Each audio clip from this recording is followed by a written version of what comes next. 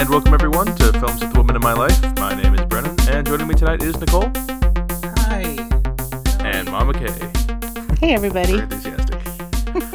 And tonight we are reviewing Onward, another Pixar film. I believe this is our fourth Pixar film. You know what's competing with Pixar films right now as most reviewed type of movie we do? What's that? Soderbergh films. We've done 3 Soderbergh films, and now Pixar's taken the lead at 4 Really? Pixar films. I know it's not quite a one-to-one correlation of movie studio and one director, but yeah, I just thought we'd keep track of that. Interesting.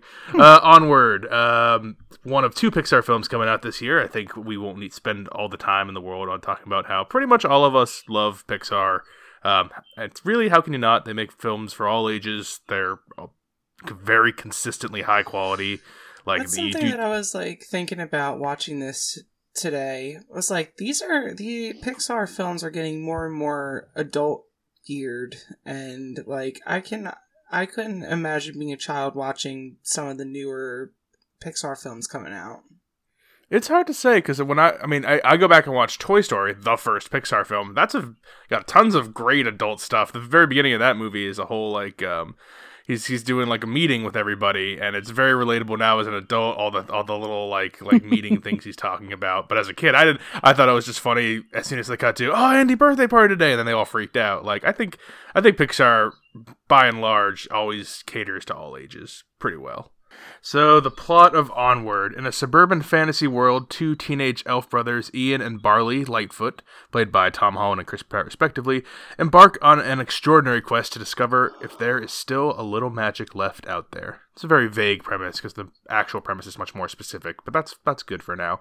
Because if you haven't seen Onward, we are going to spoil it. It's in theaters now, Pixar, so if you like Pixar, if you have kids, this is a good movie to go see right now, because beginning of the year, not the highest quality time of year, but this has a general stamp of quality on it. High ratings across the board, so go check it out if you have any interest. Oh, good. I didn't know that. What are the ratings on it right now? Yeah, I had no idea. 86 on Rotten Tomatoes for critics, 97 for the user score. This is all up as of this recording. I guess it could change in a couple days when this comes out. Metacritic score is kind of low. It's in the mid-60s. And then I think, what's the other one? The IMDb score, I want to say it's on 7.6, but that doesn't really help at all because everything at IMDb is between 5 and 8. So, I mean, it's whatever. It's pretty solid, though. A solid Pixar numbers. I mean, Pixar, we've talked about it before. The number of movies above 95% is half of their movies. So it's crazy. The bar is high. But yeah, if you haven't seen it, gonna spoil it now. We rate things here at Films with the Woman in My Life based on 4 criteria, and those are the plot, the characters, the visual and sound, and the overall essence and feel of the movie. Before we get into Onward, something happened in this theater that I have not seen in a very long time. Yeah. And I don't know if I've actually seen this exact thing ever. So sometimes for kids movies, sometimes less so recently, but a lot back in 90s, 2000s, probably even before that. Mama Kay, you can testify to that since you were around before that. There was a short animated feature before our movie started, one that I did not know was coming, and it was a Simpsons short. Everyone remembers The Simpsons, right? Been around for 30 years. The Yellow Family. Pixar's been doing shorts for all their movies. Do they do it for all their movies? Yeah, Incredibles had Bao. Yeah. Oh. I feel I like think they don't Moana have had them. one. Is that Moana Pixar? Moana had Lava. I guess, Yeah. okay. I guess Pixar does do a good amount of... I guess I hadn't seen one in a while, because whenever I see other animated movies, I don't know if they usually have them. I guess there are some. Those Minion ones probably have some, but I never watched that. I don't watch those ones, the Despicable Me franchise. But this is the first Simpsons one I've seen. I've never seen a Simpsons short. That is very true. So that is the uniqueness of this one. It was not a Pixar short, it was a Simpsons short, because Simpsons, now owned by Disney, as is Pixar, which they made it very clear with the several mouse things happening. It's a short, silent film about Maggie, the little girl in The Simpsons. I don't really want to talk too much about, everyone knows Simpsons. Yellow Family, 30 years on TV, animated family, everyone knows. Everyone should know. Maggie's the little baby. She meets another little baby at the park when her mom takes her there, and they start a little baby relationship, baby romance, which is not as gross and creepy as it sounds. It's very cute and tasteful. I disagree. Well, okay. We won't spend too much time. I too disagree. All right, maybe it's not so. Maybe it's a little creepy and not as tasteful as I thought it was. Maggie and they have a little connection. The baby gets taken away. Then Homer takes her the next couple of days, but he's Homer, so he doesn't do it right. He takes her to the wrong place because it has a food truck, so he goes to the food truck place. There's the skateboard park. The whole thing is Maggie trying to find her little baby. You're right. It sounds terrible. Her baby lover, and we see her go through the stages of grief, and she's drinking milk out of a bottle, but it's like liquor. And in the end, the babies do the running and the train thing, like running after the train, like, oh no, don't leave me. And then it's a train on the circular track, so it comes back. And we have a nice happy ending where they share binkies. Any opinions on this short? We don't have to do a full thing, but Nicole? I mean, I was very surprised to see that. I actually forgot that Disney picked up The Simpsons. I know there's a huge fandom, dedicated to The Simpsons. I was never a part of that. I was too young to watch it. Like, it just didn't interest me. I never picked it up as an adult. So, I was very surprised to see that. I thought it was really weird. Yeah. I mean, just the way that they made her so adult was very odd. Like the whole drinking the bottle like a beer, and I don't know if they're sexualized or something. It was strange. I don't know how I feel about it, but it was an interesting choice for them to pick The Simpsons of anything else that they own to create a short for this. I think to kind of welcome them into because 20th Century Fox has only been part of the Disney umbrella for about a year. They're the latest acquisition. They also have Marvel, Lucasfilms, and Pixar, and a million Nat Geo, a bunch of other stuff. I wonder what people that are really big Simpsons fans will think about this being put on top of a Pixar film. Well, okay, you're an original Simpsons fan from Tracy Ullman Show days, and you also are a Pixar fan. So what do you think of this combination here? I too was kind of taken aback for a second. I was like, is this just a commercial for Universal Studios in the beginning? And then I was like, really, it took me about halfway through to go, oh, right. Disney acquired The Simpsons. Mm-hmm. It just feels very strange. Yeah, I didn't like it at all. I mean, You didn't like the short or the combination?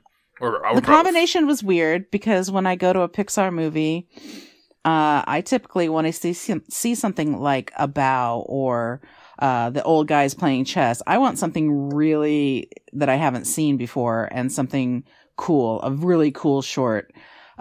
This was not that. I mean, it was actually just reminiscent of going to the movies when I was a kid to see any movie. It didn't have to be an animated movie. And they would have at least one cartoon, maybe two cartoons before the movie even started. And that would typically be like Bugs Bunny or something like that. That's what I was getting to earlier when I said they don't really do this anymore, because it doesn't feel like a Pixar short, because it's not. It's Simpsons short, and I was meaning like it feels like an old school kind of before your movie starts, here's some tunes for the kids kind of thing. It also didn't help that like sitting exactly next to me was a very young child, maybe 3 years old, and I looked at him. I'm like, oh god, I don't like this. I don't like this at all. Well, I didn't. Yeah, it was really weird. I mean, it was in the vein of your regular Simpsons fare, I think, but I didn't like I didn't like where they put Maggie in this. I just didn't like her as this. I don't know that it felt sexualized to me, but it's just this, she's a baby. Mature, let her be too mature or something. Yeah, just be a baby, and and the boy character and the way that she was playing with his hair, I was just like, I don't like this. I don't like the way this is looking to me. It's very icky. And there was not a whole lot of, there was a teenager sitting next to me, and when it came on, she was like, oh my God, no. And most of the people in the theater did not have any sort of major reaction to it, except for when they figured out at the end that he was on that, oval train track as opposed to actually just getting on a train and going away, and they were never going to see each other again. Right. No, he was coming right around again, and people were like, oh, ha, ha, ha, that's funny.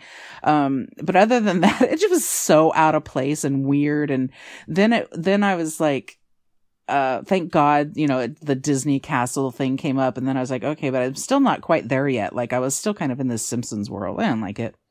I can live without that. All right, I guess I'm on an island here saying I really like this short, and I really like this welcoming into the Disney umbrella. The things I didn't like about it were the fucking forced. They had that thing at the end of the I don't remember what the name of the company is that does The Simpsons, but it's Gracie Films. It's Gracie Films, and it has Mickey Mouse. Mickey in the goddamn audience. I'm like, get him. I just I get it. You own them now. But as far as the quality of the short itself, I really like the short. I like the silent film take on it. If you're gonna do that, you really can only do one of the main characters because all the other ones talk. I was a big Simpsons fan all my childhood. I went back and watched all the ones that I was too young for in early '90s, and watched probably all the way up through the late. I don't even know what you call it, to the 2010 range, and then I kind of outgrew it. But the first 20 years of Simpsons existence, and the first 15 or so of mine, I was all about The Simpsons. This harkens back to it real good. I don't watch anymore. I haven't caught up, but the comedy hit well. Maggie's I like the Maggie getting drunk on the milk thing, and the way Marge enters the room is real creepy. I love when she's mashing the speak and spell button. We actually had a reaction in that in our audience. Yeah, that's saying, true. Why? I did. Why? That's pretty. I was laughing pretty hard at that. I was legitimately laughing at that one. The train is funny. I think it's a funny little short. I get it's not your usual Pixar short, and I think it doesn't rank with the best Pixar shorts, but there have been a lot of them. And I did Toy Story 4 have a Pixar short? 'Cause I don't remember that one having a short. I think that's why I'm saying that I don't remember one since Bao. Because we all did Toy Story 4. Sure. I don't think we talked about a short. I don't remember. I don't think so either. And Toy Story 4 was a long movie. I mean, that might have been, maybe that's part of what, those are about. Toy Story 4 wasn't that much longer than this. This was like an hour 49, I want to say. Hour 43. It's not long, I think but Toy Story was almost 2 hours, so... maybe that was why. Nicole did say when we left the theater it felt pretty short. The trailers were shorter. Even with the short, the movie itself was shorter. It's kid stuff, so... Yeah.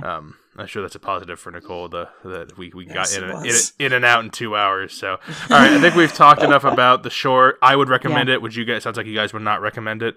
No, that's weird. Yeah. Not that you would watch it on its own. I mean, I guess if it came out on the internet, in 6 months, then if you want to watch it on YouTube. But I would recommend it to not recommend, two not recommends for Maggie's love story, silent love story. All right, on to the main course now. Onward, the film.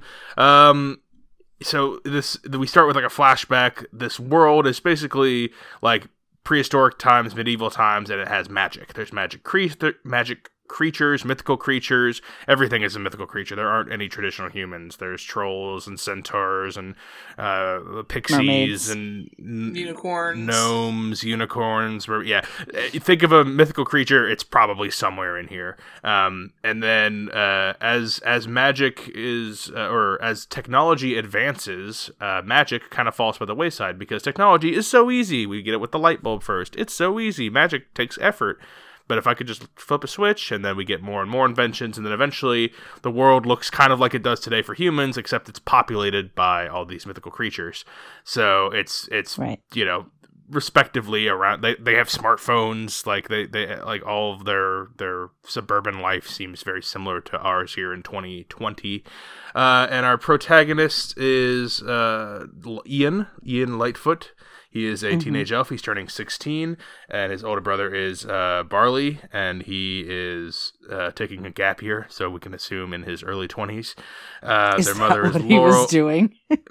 I think the mom says it at one point when she closes his door. If we could, this is the longest gap year. Okay. I was like, I don't know how old this dude is. That was my indication that he's 22 and finished a semester of college kind of thing. So that's your family. We meet other characters as we go. I mean, I guess you get Colt Bronco is the cop. You get Corey the Manticore. You get the dad, kind of, and then a bunch of other people. But the whole story is Ian and Barley's father died when Barley was very young, before Ian was born, and they want to meet him. And Ian is kind of shy, timid, and idealizes his father that he never knew. Barley is super into D&D kind of shit, which in this world is not only D&D, but it's also history. So it's a nice, clever mix of nerdism. So he's like, so he's like a combo, like D&D, Magic the Gathering, Yeah, that kind of nerd. that's what I got too. With Yeah. a history nerd, though, because it's actually their history. So it's an interesting combination.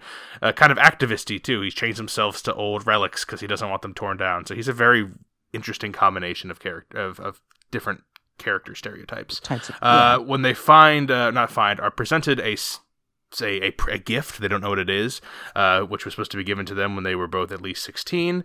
It is a magic stick staff, I guess, and it has a little crystal in it, and it has instructions for a spell. Barley cannot summon the spell, even though he knows all that shit about magic, but Ian can. Ian has the magic touch, so he uses the spell, but he is distracted. The crystal breaks, and they bring back half of their father. Half, as in the legs and lower torso of their father. So weird. So the movie is finding another crystal so they can complete the spell and bring their father back, because they have a 24-hour timeline. That's how long the visiting spell, which is what it's called, lasts for.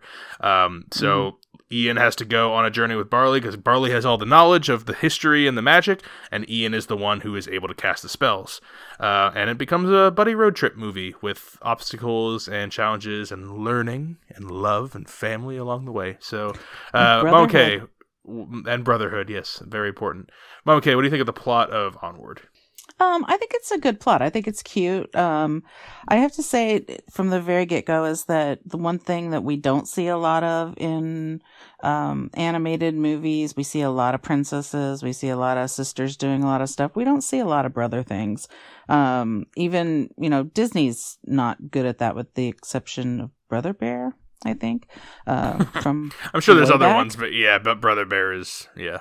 Yeah, I mean, there's buddy movies. There's, Buzz and Woody and things like that, but there's not, there's not a brother movie. And so this was really, I was looking forward to this because of that. Seeing what everybody looks like in this, I thought, is this Trolls? Like, kind of, not Trolls, but what's, like, it had a very strong Shrek meets Cloudy with a Chance of Meatballs vibe for me. So more of a DreamWorks animation or an Illumination animation than traditional Pixar. It was, I think the theme, the characters and everything like that behind it felt like that. When you're looking at it, it looks like a Pixar movie.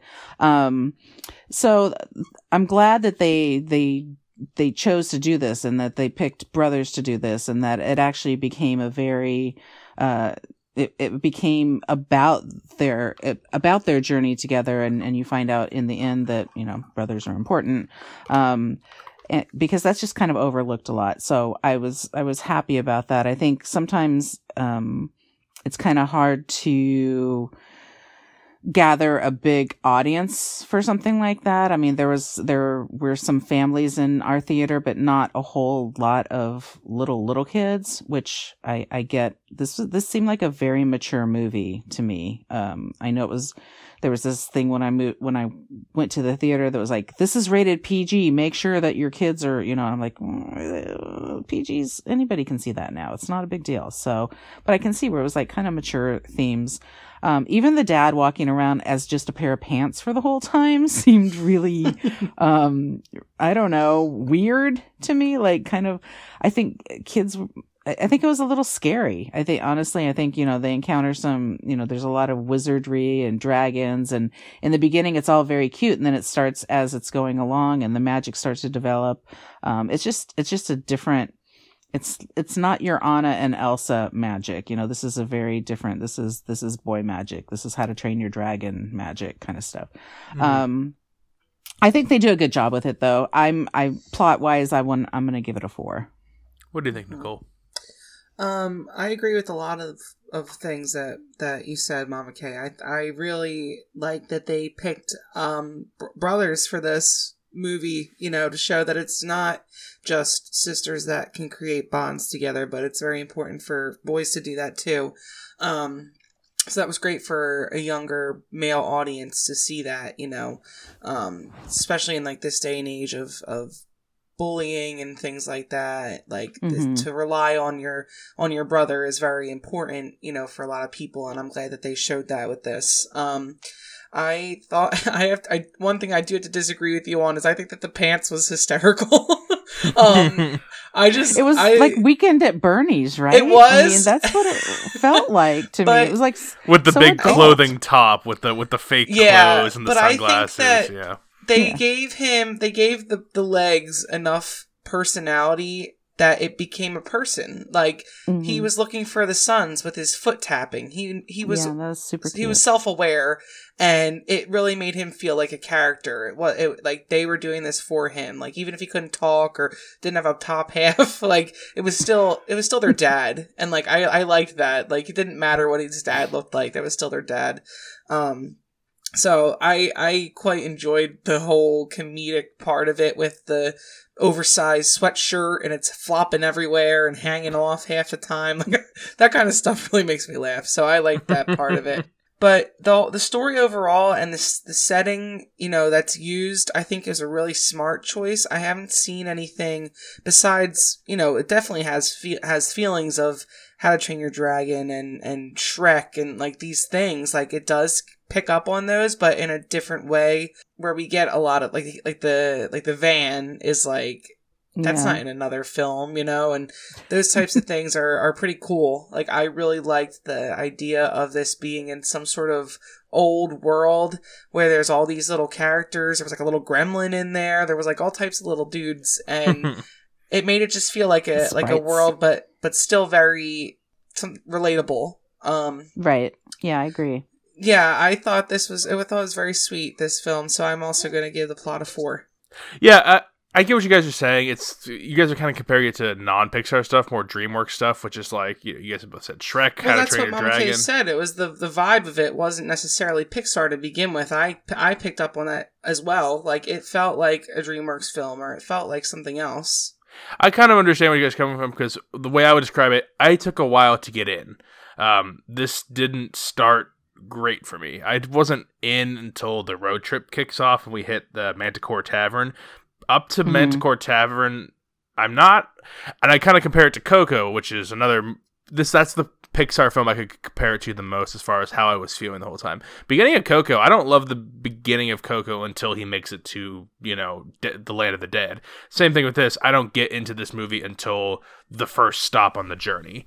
And then from then on, it kicks into Pixar, and I'm like, oh, why did I even doubt you? Of course you're going to take care of me. But the beginning, it takes a while to get, like, the characters are, like, kind of goofy and, like, jokey, but you're right, it feels like that kind of cheaper jokey and not, like, not that more heartfelt, like, I'm not into these characters yet. It takes a while. I realized once we get to big character moments later on that they've just been working me slowly, and I needed to get through that part.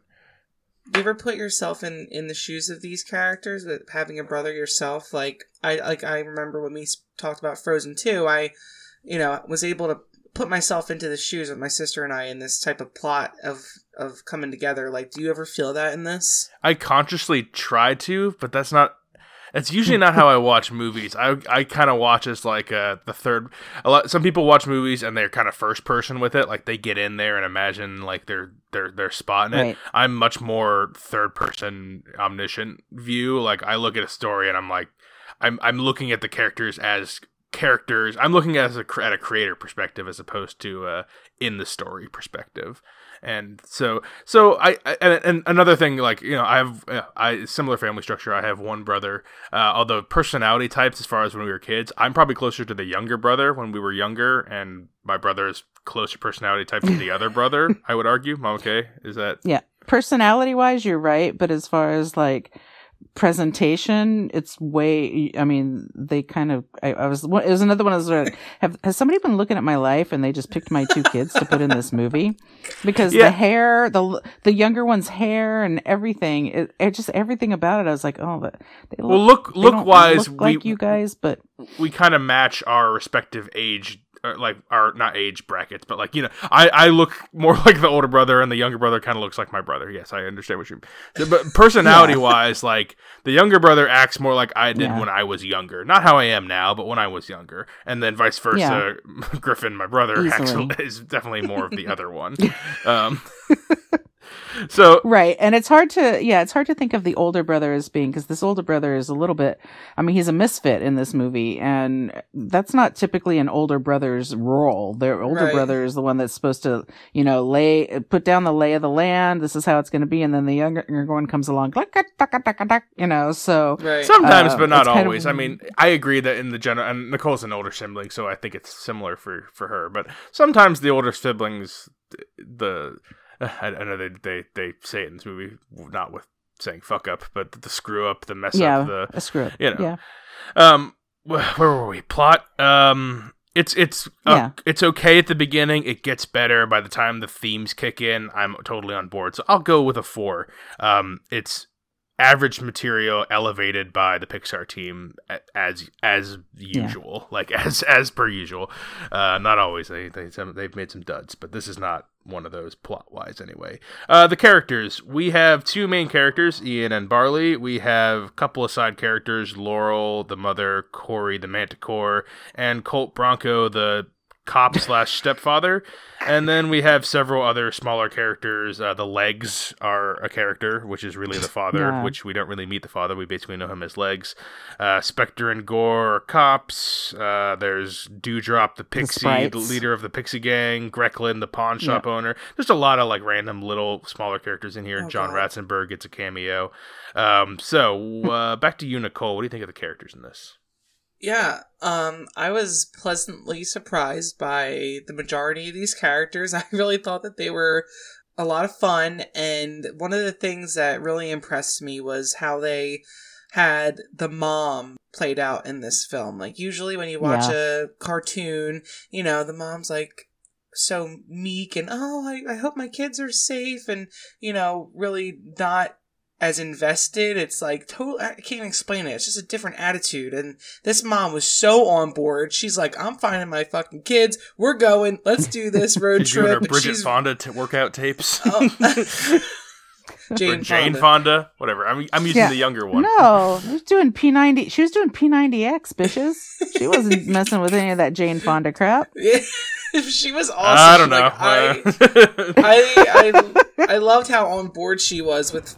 She wasn't mad at her kids, and that's what it normally is. Like, you had the mom, and she's so mad, and she knew that what they were doing, and she was proud of them, and I really appreciated that character. I liked the mom a lot. I liked both kids. I thought that their 2 personalities worked well together, because I can just see why both of them wanted to do this. And, the typical fighting with your siblings is so accurate.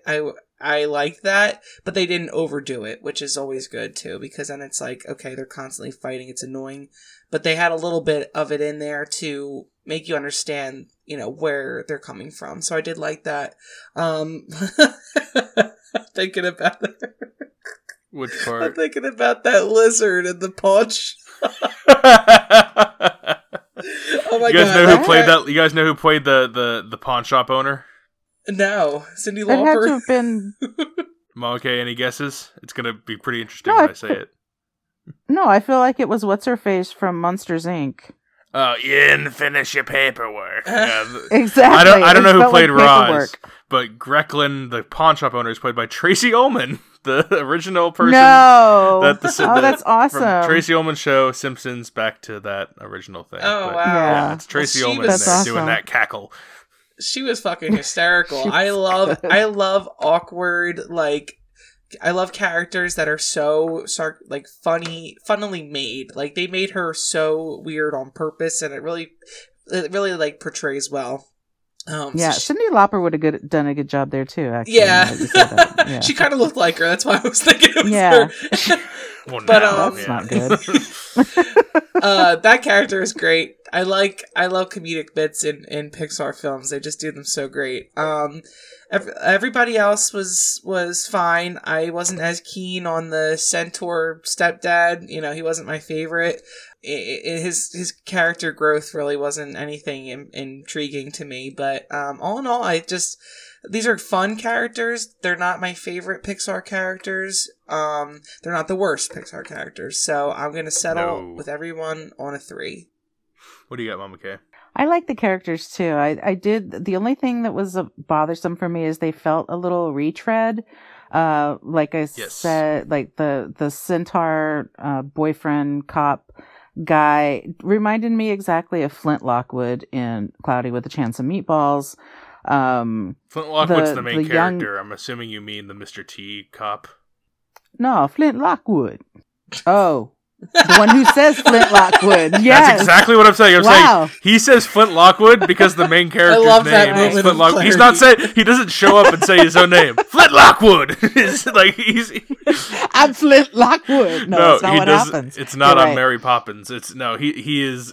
You're talking about the cop, the Mr. T cop in Flight of the Chance to Meatballs, so not the. Anyway, him. Okay. That guy. That's who he retreads him for me. That's what it feels like. Cloud with a Chance of Meatballs, by the way, not a Pixar, not a Disney. That's a DreamWorks. I know. And then the older brother, because of the van, maybe he's a little Dewey Finn from Jack Black in School of Rock. I feel like a little bit. Yeah, and then I get younger it, but brother, like that's a weird thing to steal from. I mean, it's just like that's just kind of an archetype. I feel like there was. Yeah, I know, but I feel like there's a little bit of that. Like, there's a little bit of that a lot of the time. There's the little pixies or whatever those are called. They remind me of the fairy godmother in Shrek. I mean, they have the same kind of... The Butch Biker Gang? The Butch Biker Gang, yeah. I mean... They remind you of the fairy godmother in Shrek? I was on board with the first one. A little bit of a reach in the second one. This one I don't really get at all.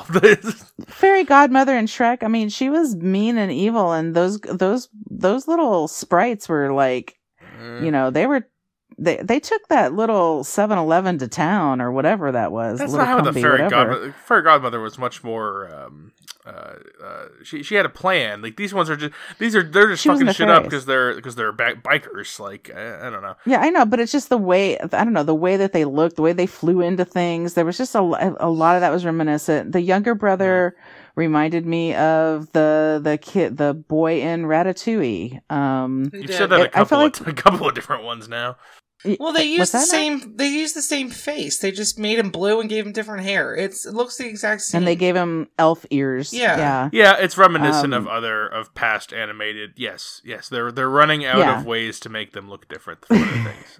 I understand. Yeah. So but I found the mom very refreshing. Actually, I did when she was on. I was like, I don't know another character like her that I've run across. And like Nicole was saying, she was just she was a boss. She was a badass at momming, and it wasn't in the way that you don't get to see adults in other Pixar movies behave this way with their children. Andy's mom, you see her feet or her hands holding a laundry basket, or it's like it was different and it was cool, and I liked the way that she interacted.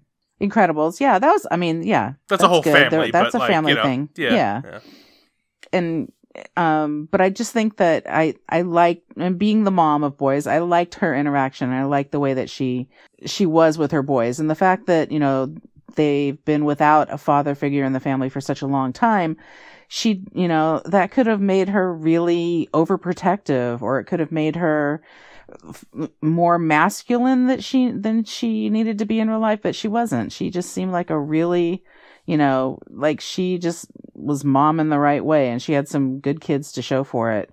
I didn't care for Dad Pants. I didn't care that he was. When he real quick with some moments with Dad Pants, there is the way he's like limping around and like on the police car when they pull him over and he's like leaning on the hood. I think he's drunk. They think he's Nicole and I were dying when the pixies are chasing after them in the cars, and he falls out the window and it looks like he's flipping him off furiously. that had our theater dying. There's some great Dad Pants moments. I did not think any of that was funny at all. Man. No. I didn't, and I also didn't want him to be, when they showed pictures of him when he was alive, when he was with, the family, he looked like a fucking hipster. And I'm like, Jim he's not from The Office. He did. I was thinking that too. I'm like, his voice must be John Krasinski, because they, in the beginning, the younger brother is listening to a recording of his voice. And when we get to it, I think they handled it pretty well. Like when we actually get the person, but we'll get to that when we get to that. I think it's a good idea. I think what they did with the pants is a good idea. I don't know. It was like, I mean, I'm glad. There's some great moments with the pants. I'm glad the boys had the pants. Let's put it that way, because otherwise it would have been a quest for something. A quest to find their father, in a hole form somewhere, and they had and to have them have him on dog leash. Nicole did laugh every time he walked a little bit too far and then it pulled back a little bit. The pants were important too. The pants helped Ian realize his powers early on, and then the pants also helped save them in a task later on when they were trying to get to the end goal. The pants had a pivotal role in the whole thing. I'm not saying the pants weren't important. I'm just saying that the pants were not my favorite character. That's fine. It's hard to be the favorite character when they don't have a single line and they have to communicate by foot. They don't tapping. have. Yeah, and yeah. But he dances poorly. He spent a lot of time sleeping in the van, so like, you can't tell if he's sleeping.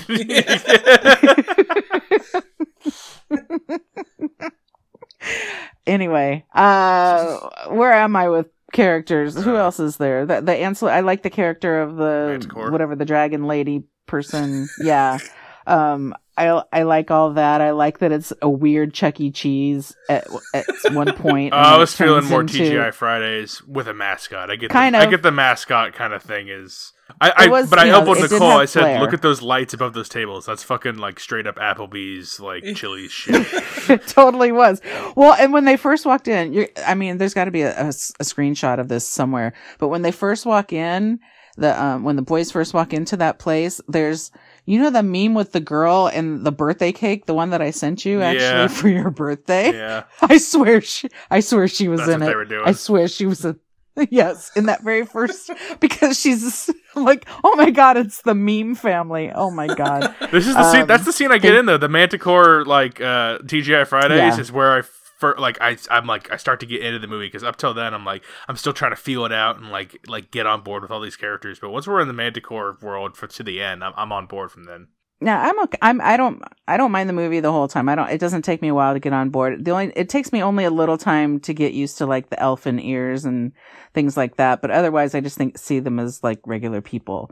And I do like the scene when they're being stopped by the cops and the pants are drunk and they have to pretend to be the Flint Lockwood Mr. T character guy. Not Flint Lockwood. I know you've been calling him that for years, but I know.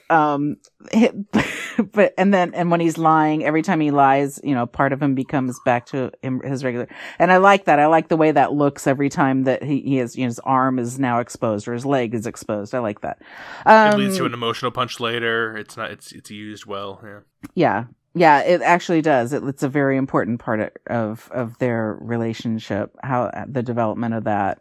Yeah, I like the characters. I'm going to give the characters a 4. So I won't harp too much on the characters. We spent a good amount of time on them. I like our two leads quite a bit and like them more as we go. I like that they're friendly. Like they have their problems with each other, but it's very small. And really, the older brother doesn't have much of a problem with the younger brother. It's the younger brother. The older brother's embarrassing at times. Like he's like a father kind of would be embarrassing, which we'll get to later on. Right. The mom is refreshingly involved, which is really nice. It's really good to see her involved. And when I think Nicole asked if I was ever inserted, not with the brother relationship, but how each of the brothers react with their mom, that is relatable. I did feel the mom to son, like the way the one guy's got the music blaring in the room and she says it smells and she's like, longest gap year. I'm like, that feels like a mother of boys relationship kind of thing there. Like there's just a lot of little things like that here. The crazy roughhousing in the house for no reason, and then she has to like body slam in the mom. She has to be in it, but also be like, this is dumb. It's like she has to walk the line. There's a lot of good stuff in there with that. I'm glad she's so involved. Corey the Manticore, very good. She has to be good because she's at the pivotal moment in the movie where I decide if I'm not feeling it or if I jump on board. And I just looked up who that was. I didn't know who it was. Octavia Spencer, our girl. She's in a lot of stuff. Oh, she's in a lot of good stuff. It's not recognizable voice wise. Like it doesn't sound like her in anything else I've seen her in. We've seen a good amount of Octavia Spencer. No, she's really good. Her character is fun. I like all that we won't do much more on the TGI Manticore Tavern. Colt Bronco, not too much to say on him that hasn't been said. The pants we've already kind of discussed. The pawn shop owner. I guess the only character we haven't discussed, and this is very Mama K of me to say a non-character character is a character, but the van.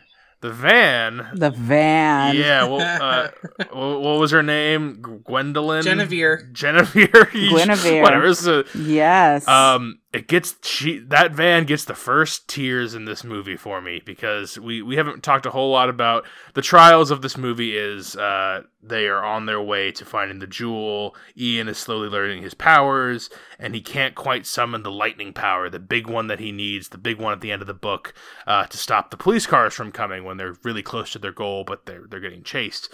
So Barley chooses to sacrifice. What's her name again? I'm sorry. Guinevere. I was on Gwendolyn that time, so I was closer. Guinevere. He puts the tape in. He like pets her to the side, and then the fucking thing. He puts the thing on the gas pedal, and it takes off towards the mountain because they have to cause a big rock slide to stop the cops. And the parking tickets all fly out, and the music's blasting, and I'm laughing. Liberating. I am truly laugh crying at this point. Like, it's really funny because it's a truck, and they zoom in on the unicorn painted on the side. I almost. I don't know what that says, but I was like actually tearing up there. I'm like, oh, this fucking van is just sacrificing itself. At that moment I was like, oh man, Pixar, you fucking doing it again. I thought this was good. Up to then I was like, okay, it's at least good, but I thought it might be more of like a mediocre Monsters University Cars level good. No, this is like, it's taking off. Yeah. It's getting good. Those are the first tier, so I wanted to give a shout out to my girl, Guinevere. I can't remember your name, but gosh. I remember what you did. The characters are a 3-5. Having said all that, I agree with all the somewhat conventional nature of the characters. They're just done really well, which is Pixar's bread and butter. Conventional things, add a twist, make it better. Visual and sound. I go back to you, Mama K. What do you got for that? Pixar does what Pixar does best, and they do it really well in this movie. There were times when I was watching it where I almost felt like I was like not watching an animated film, and part of it did have to do with my body. You've been saying you've been getting into same movies. In a very different way, though. I mean, in a very different way. Just that it looked so real. I Lost My Body felt real. This looked real. When Guinevere loses her license plate and bumper. Yep. When they go off the new track or whatever. Yeah, when they're getting ready to off-road, where they're, he's taking his brother's advice. And it just, for a second there, I had to do this is animated. This is not real. You could really, not feel that in this movie if you're thinking, I can't get behind a centaur boyfriend for the mom, and I can't get behind the fact that everybody has elf ears and also pants. But it's like, you kind of forget about that a little bit, and Pixar pulls you into it, and they do it with really good storytelling, but really good filmmaking, and really, nice soundtrack pieces when they're having the pants off, dance off situation with the dad. Mm-hmm. The music is so spot on. It's so the music of that Pants Man's generation. And when they go into the TGI Friday, Chuck E. Cheese, everything is just so, you're right there with it. Even though there are things that are, even the high school, I really was like this, I felt like I was watching something that was not animated. It sounds so strange to say, but just really good. And the minor characters that they have throughout the film, the kids in the school, and then the giant dragon guy at the end, just really good. What was the other thing that I was thinking of? I am sure that if you were to go through with a fine-tooth comb, there would be so many Easter eggs in it that it'd be crazy, because there was a lot of I was looking for that, and then I gave up because there was so much stuff. There was so much stuff, a lot of minutia, and it was like, I'm sure there's a ton of stuff in here, and I did spend some time looking for that too, and then also just said, relax, just finish, just watch the movie. So I'm, for visual and sound, Pixar does it well. I'm going to give it a 4.5. What do you got, Mama K? Or you're Mama K. What do you got, Nicole? I'm Mama K. No, I don't think that what you're saying is weird at all. I can totally see where you're coming from with it does look realistic. It's just so amazing what they can do with the technologies of making animated films. Like, it doesn't look animated at all. Like, these could be legitimate blue people with elf ears, Right. I like, the thing that really impressed me was the setting. They didn't take it over the top with like the mushroom houses. It didn't look like Smurfs or something, It looked like legitimate homes, even though they were mushrooms because they live in some weird place. But at the same time, there's a city that they drive through. It looks like New York City or something. They're on freeways, and right.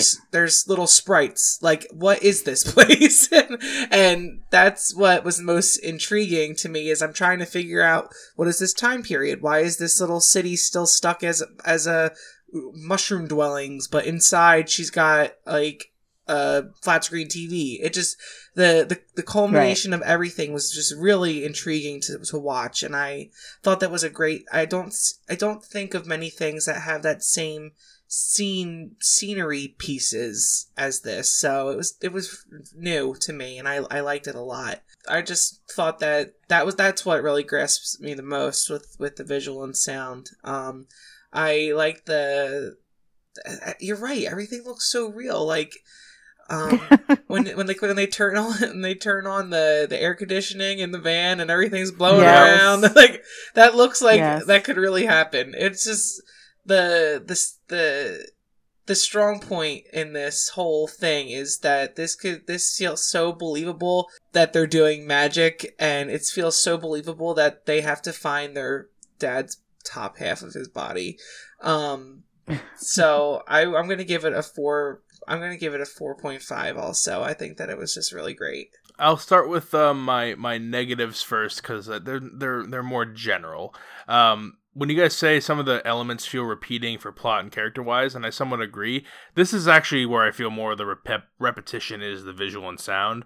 Though it is a new and unique-looking world, the characters and like the settings, I want them to do a little more. The ones that stand out, when I keep saying the Manticore Pub, it stands out because that is like something so different and weird that I hadn't expected to see.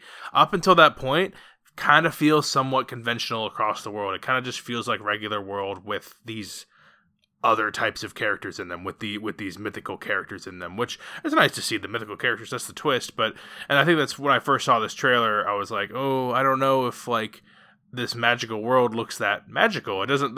I want the add-in that makes it like, I want all those little clever twists on reality. I think that's what the thing is, that they're saying that the magic is not necessary anymore, and it's been dying. It's a dying thing in this town. Like, they don't have it anymore. But that is another big part of the plot, and the thing as we go through the movie is everyone slowly learns to reuse their magic powers. The pixie bikers learn to use their wings, as does the Manticore. The cop learns to run at 70 miles an hour again. He doesn't need a car. And oh my God, with that hair. With the flowing Fabio hair. The Fabio hair. Yeah. That was a no for me, dog. when Ian learns to use his magical staff powers, and the way he gets his staff at the end, we'll get to that in a second. But that's more nitpicky, as in like, if this came out 10 years ago, 20 years ago, it would be, of course, blow me away 5. But we've seen a lot, and I feel like this has some good stuff in it that is unique, but it's not enough to overtake the edge. Some things I did really like, though, which we haven't talked about yet, the over the cavern scene, over the bottomless trench, where Ian has to walk across the trench to get to the drawbridge to pull it down. It's kind of midpoint of their adventure. Nicole can attest, and I'm sure Mama K will believe, that my hands were very sweaty during that scene. That's the part. That's the part where I agree with you. Looking good, like that trench looked bottomless. The whole steps over open air is terrifying, and you know he's gonna make it, but still, it doesn't matter. You get sweaty palmed on that stuff. It's a 4 for me. It's a solid outing. Nothing bad or ugly or dumb looking. Just nothing that blows me away. But I love the 4 is nothing. Like the Iron Maiden style music too that he plays in the van. Like, you know, he's a total yeah. We didn't talk a lot about sound, but you're awesome right. Dungeons and Dragons nerd. Like, no offense to anybody, I think it's amazing that they picked somebody like this for a film. But like, his stereotype was so perfect. I loved it. No, we didn't talk much about music, but you're right. His what do we call it? Wizard rock. Wizard rock. Yeah. Anyone who listens to like Coheed and Cambria, I don't know what else to call it, but it's like wizard. It's like the Dragon Fortress comes at night, but it's got like that heavy, heavy. It's great. I don't know what else to call it other than the Wizard It's Tenacious rock. D. Yeah, It exactly. kind of is. It's Tenacious D, but that's like Which the brings her comedy back to version. the Jack Black theme of the character. Yep. Yeah, it is a little Yep. Kyle Gass, Jack Blackie. 4 for me there. Yep. So let's get into the end of this movie and the resonance and feel. So the end of their journey, they're going down this river, the giant Cheeto puff, which we haven't talked about, but it's too much to talk. They're on a hot Cheeto. They're Why riding. was it Hot not disintegrating? Cheeto. Well, they needed something that would float. I guess No. that's just. That's I mean, what I maybe it's thought big of. enough to not. Whatever. It's you can't think too hard about a movie with Well, with the main characters are elves. it's alright. I understand. Maybe in this version of the world, the Cheeto Puffs do not dissolve in your mouth as easily as the ones in our world do. They get to the end of the river. They go through the final challenge. They face the green cube, or not the final challenge, but they face the green blob cube. What does he call it? Gelatinous cube. The gelatinous cube, which Yeah. dissolves everything. I thought that was a pretty funny visual when we saw that. The pants helps them get out of the water trap, and they burst through the top of where they need to go, and it's just a storm drain at the high school that they shit. go Yeah. to. They're right across from the beginning. That was so disappointing. So It disappointing. was like, oh, as soon as this happened, at no point, I mean, I don't say disappointing was the right word for me, but I was like, oh, it was right in front of you all along. Like, that's the theme. Because it really is right in front of all along. Because when they get in a fight, Ian and Barley, Ian's like, I shouldn't have listened to you. We should have just stayed on the path. We shouldn't have followed these Raven speaks. This was a bunch of red herrings and not the right quest or whatever. Barley goes up to the little That's exactly what they were fountains. supposed to do. What do you mean? That's exactly what they had to do. Yeah, it is, but like at this Yeah. point, if you're Ian, you're thinking they just wasted a day and now they're not. Oh, gonna, like, yeah, if sure. you're him in his Right. shoes, but Barley's like, I'm not giving up. I'm going up to the little statue across the street from the school, which we saw in that little video in the beginning that he was trying to save as a cultural heritage site. We get our obligatory John Ratzenberg cameo. Hey, you guys can't go near the statue or whatever he says. That was really good. I'm okay. I feel like you've done him before, and we also said it was very good. Yeah, I do the same thing every time. I do Yeah, like, this hey, has don't go over happened. there. Like it's the same thing every time. Nothing tops Ham or the Abominable Snowman from Monsters Inc. But he finds out that in that little fountain statue, Barley does that you could place that little star cube thing that they got from the end of the quest. You insert it in there, and then the gem is revealed. But of course, the gem is cursed. We find that out from Manticore in another cutscene from way back. It summons this giant demon dragon, which a great visual we haven't talked about yet, but the dragon pulls a bunch of parts from the school away, and the face of the dragon is the cartoon dragon mascot.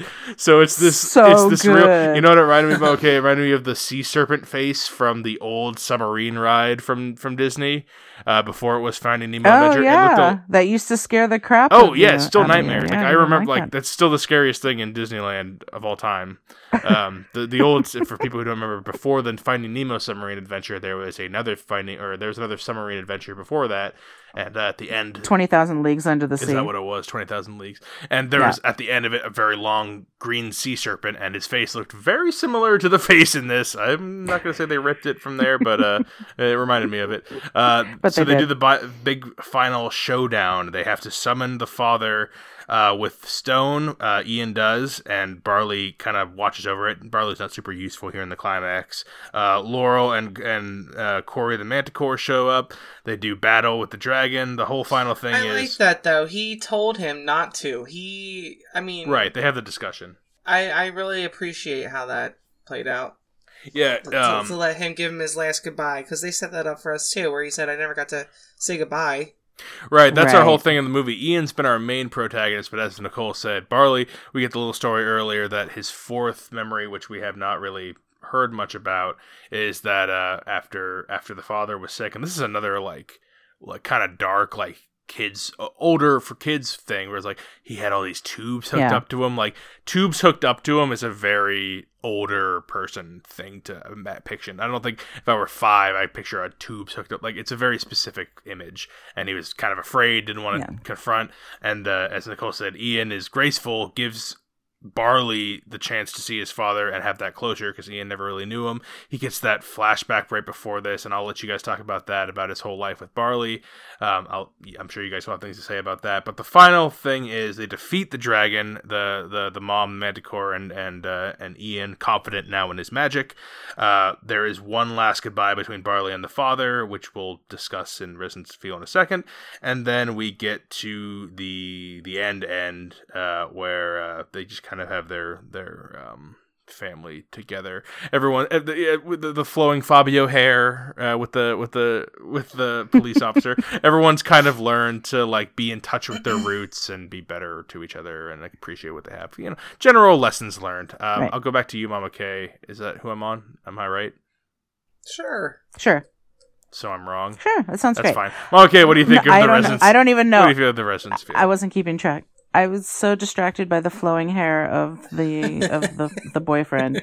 That was so that might have been the most unexpected thing in this whole movie, and unwelcome. I would say the pawn shop owner for me was the most jarring thing.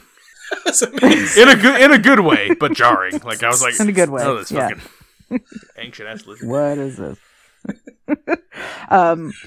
Yeah, I mean, the end just basically punches you right in the feels, takes your heart out, shows it to you, and, tries to put it back where it belongs. It's just what is happening. They show, the flashback. It's basically, you've had your dad with you all the time in the form of your older brother, and it was just like, oh, I'm dying. And he's thinking about all the times that they were together, growing up as little kids in the pool and just goofing around in their rooms. And it's just, I'm sobbing. I'm thinking that other people around me are sobbing. It's just like, wow, this is really real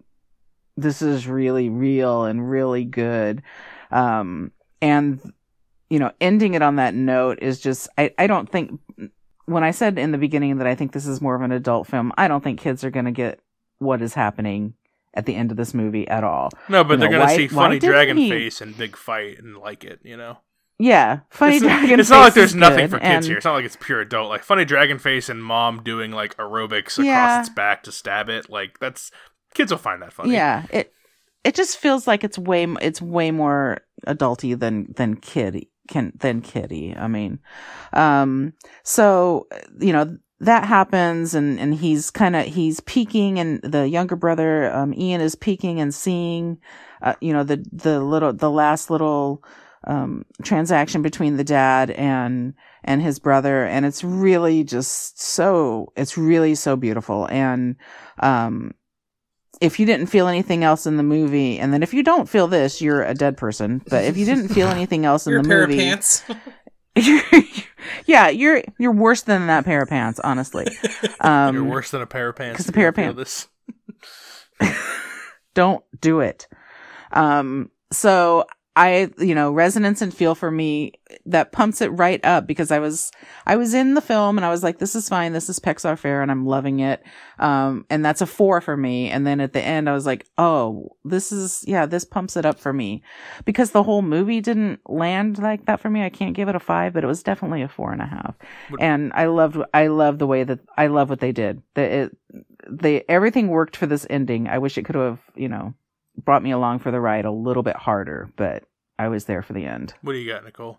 Yeah, I mean, there's not much else to say with that. I mean, the ending was one of the best endings that I've seen in a long time for like a movie, especially like a cartoon like this. I know that me and Brendan were both sobbing too. So I mean, it was such the thing that hit me so hard was when he came back and he said, what did he say to you? And he told him what he said. He goes, and he also wanted me to give you this. And gave him a hug, and I'm about to cry right now because I know, me too. That's why I didn't want to say that part because I was going to cry. You pulled your glasses up and was wiping. Moment. I was like, yes, yeah, because So I'll cry more often than you. So when you cry too, I'm like, yes, good. It was such a beautiful moment, and he just so desperately wanted his little brother to be there with him too, and. Ian wanted to be there with his big brother, but when he was going through his memories of the brother that's his father figure, and that was just such a beautiful thing too. And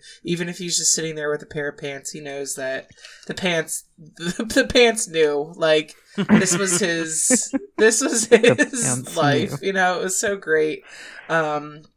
If we could just base it off of that, just exactly how Mama K explained that, that would give you a 5, obviously. But I have to agree, like, I really enjoyed this movie a lot. I thought it was really fun, thought it was very lighthearted, and I appreciated the way that they took the adversities and all that they had to face. Like, they didn't make it ridiculous. They went through them quickly. The pants got out safe every time. They got out safe every time. I liked that. I didn't want there to be any mishaps of, oh my god, the pants are behind the wall, and we couldn't open the door. Like, they made it happen quickly and smooth, and I appreciated that. So that made it very much easier to watch. And like Brennan said earlier, I appreciated the length because that they didn't drag it out longer than it had to do. You like movies that are designed for children attention spans. Absolutely, and I'm not afraid to say that because I want the best of it condensed into something reasonable. I don't want to sit there for 2.5 hours watching unnecessary pieces to get to the end result of what this was. If there was anything else added into this, it really could have detracted from that. I would have been out of it, and it just wouldn't have felt the same. So I'm going to give this a 4.5 as well. It's too bad he didn't do The Irishman with us, because that was 3.5 hours. I made it very clear that I was not going to, so. Not much more to add to you guys' stuff. I echo the same sentiments. In a lesser movie, this would be like a 3.5. In a top-notch Pixar film, this would be a 5. But it's not quite either, but it definitely leans more towards high-quality Pixar. So it's a 4 or 5 for me as well. The only scene that I don't think we've really mentioned at the end is the way they choose to do the ending. So we've already seen that Barley is the one who gets to say goodbye to the father, and we get it through Ian's perspective because Ian has been our protagonist who we've been following in his shoes this whole time.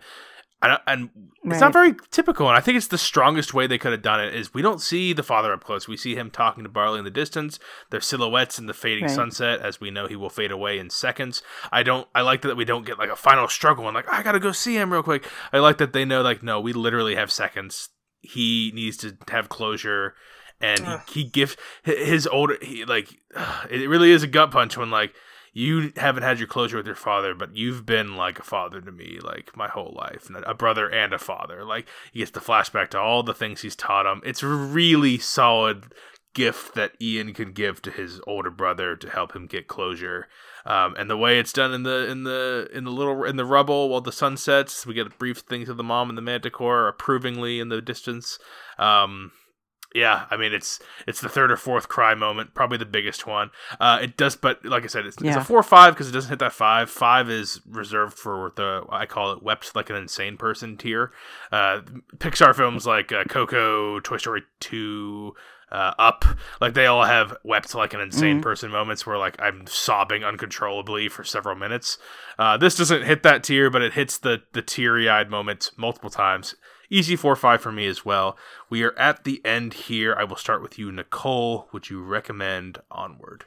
I definitely would recommend this. I feel like it's pretty different than other Pixar films. I think that they took a little bit of a step into a different direction. We've got a whole new realm of characters and going back to the beginning of our conversation here of using 2 brothers, 2 male figures with a single mom. Not single, but, a mom present is really an important family dynamic that we needed to bring into this because they don't show that often. They show mom and dad and daughter or 2 daughters or something of that nature so often in cartoon films and to get this different perspective and scenery was really cool to see.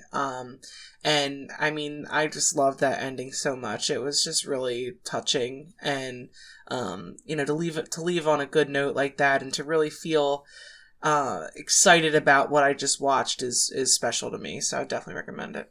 What do you think, Mama Kay? I have to admit that when the year or so that it's been that we've known that this movie's coming out and we're seeing previews and things like that, I was really skeptical about it because all I could think of is that it's an otherworldly thing, and that is not. You don't like that outside of like science. No, outside of science fiction, I don't really like that. I'm not a fan of Lord of the Rings, and I didn't watch the HBO Throne show, Game of Thrones.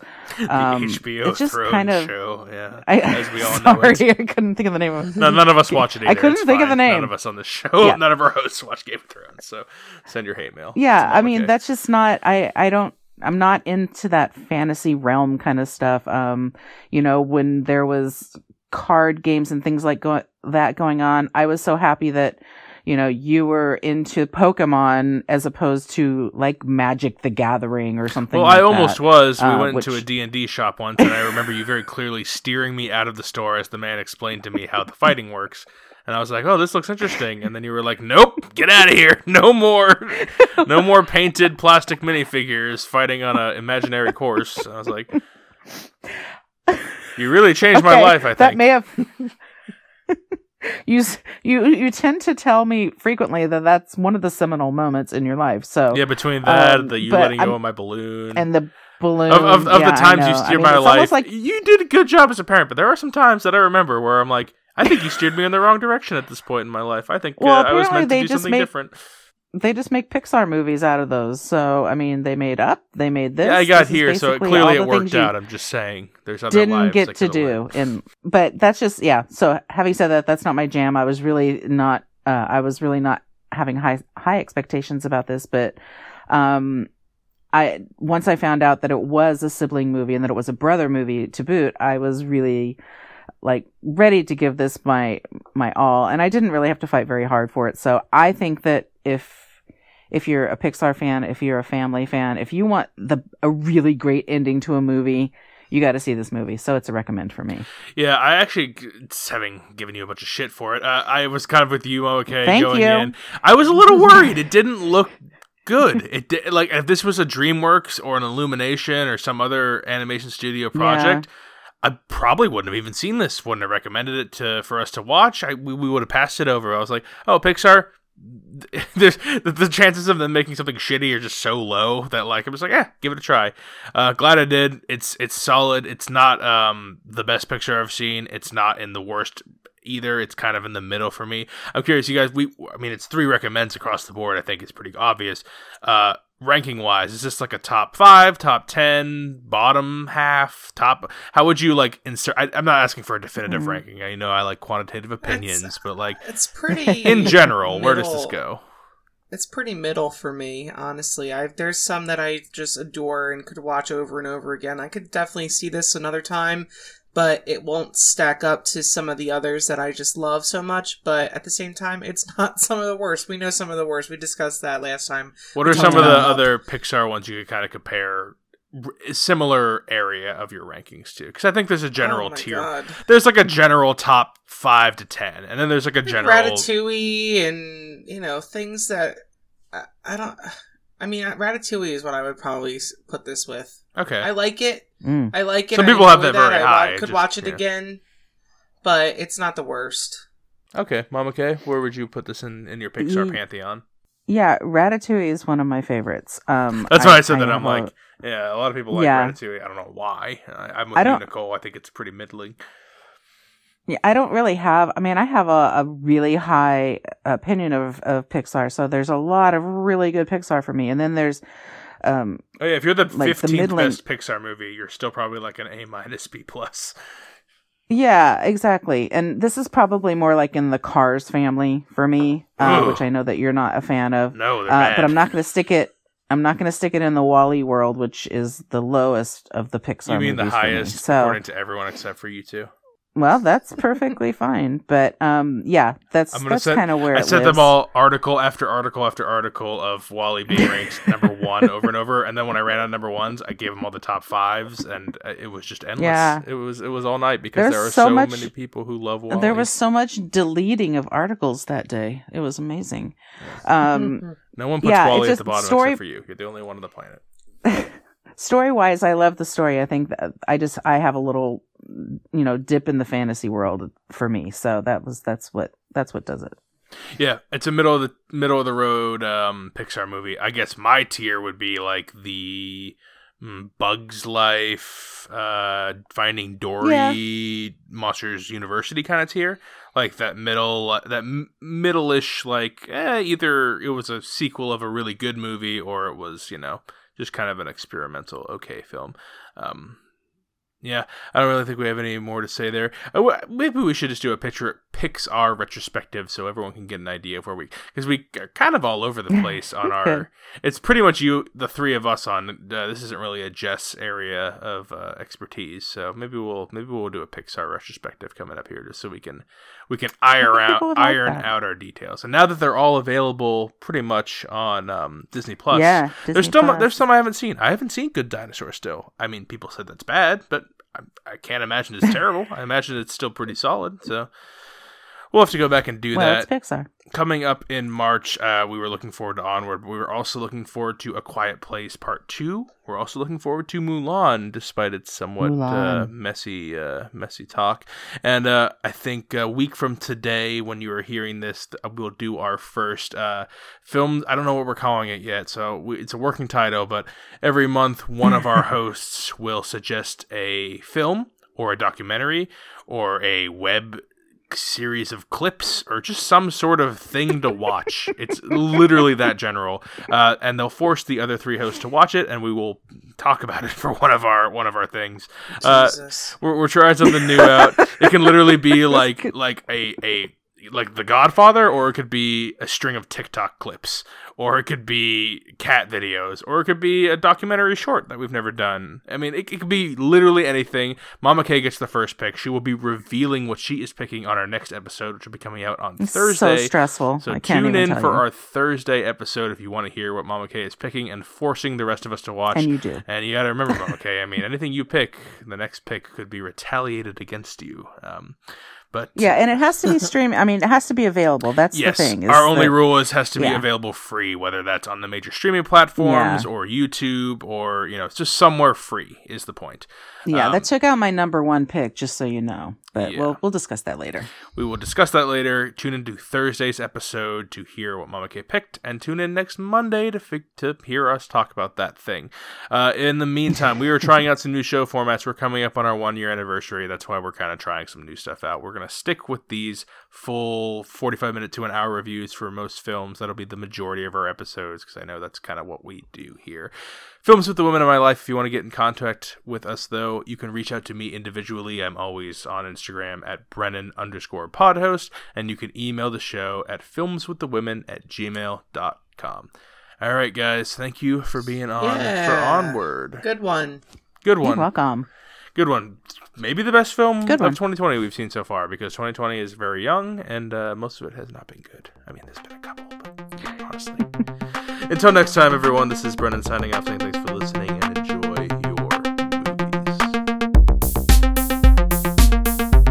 Thanks for listening to Films with the Women in My Life. If you enjoyed being a listener in our life, subscribe to us on iTunes. Please leave a review, as it helps more people find the show. Like us on Facebook at Films with the Women in My Life, follow us on Twitter at FilmsWomenPod, and check out our website, filmswiththewomen.libsyn.com. That's filmswiththewomen.libsyn.com. Original music for the show was created by Ian Burke. Original artwork created by Nicole D'Alessio. This show is produced by Brennan Snyder. Thank you again for listening.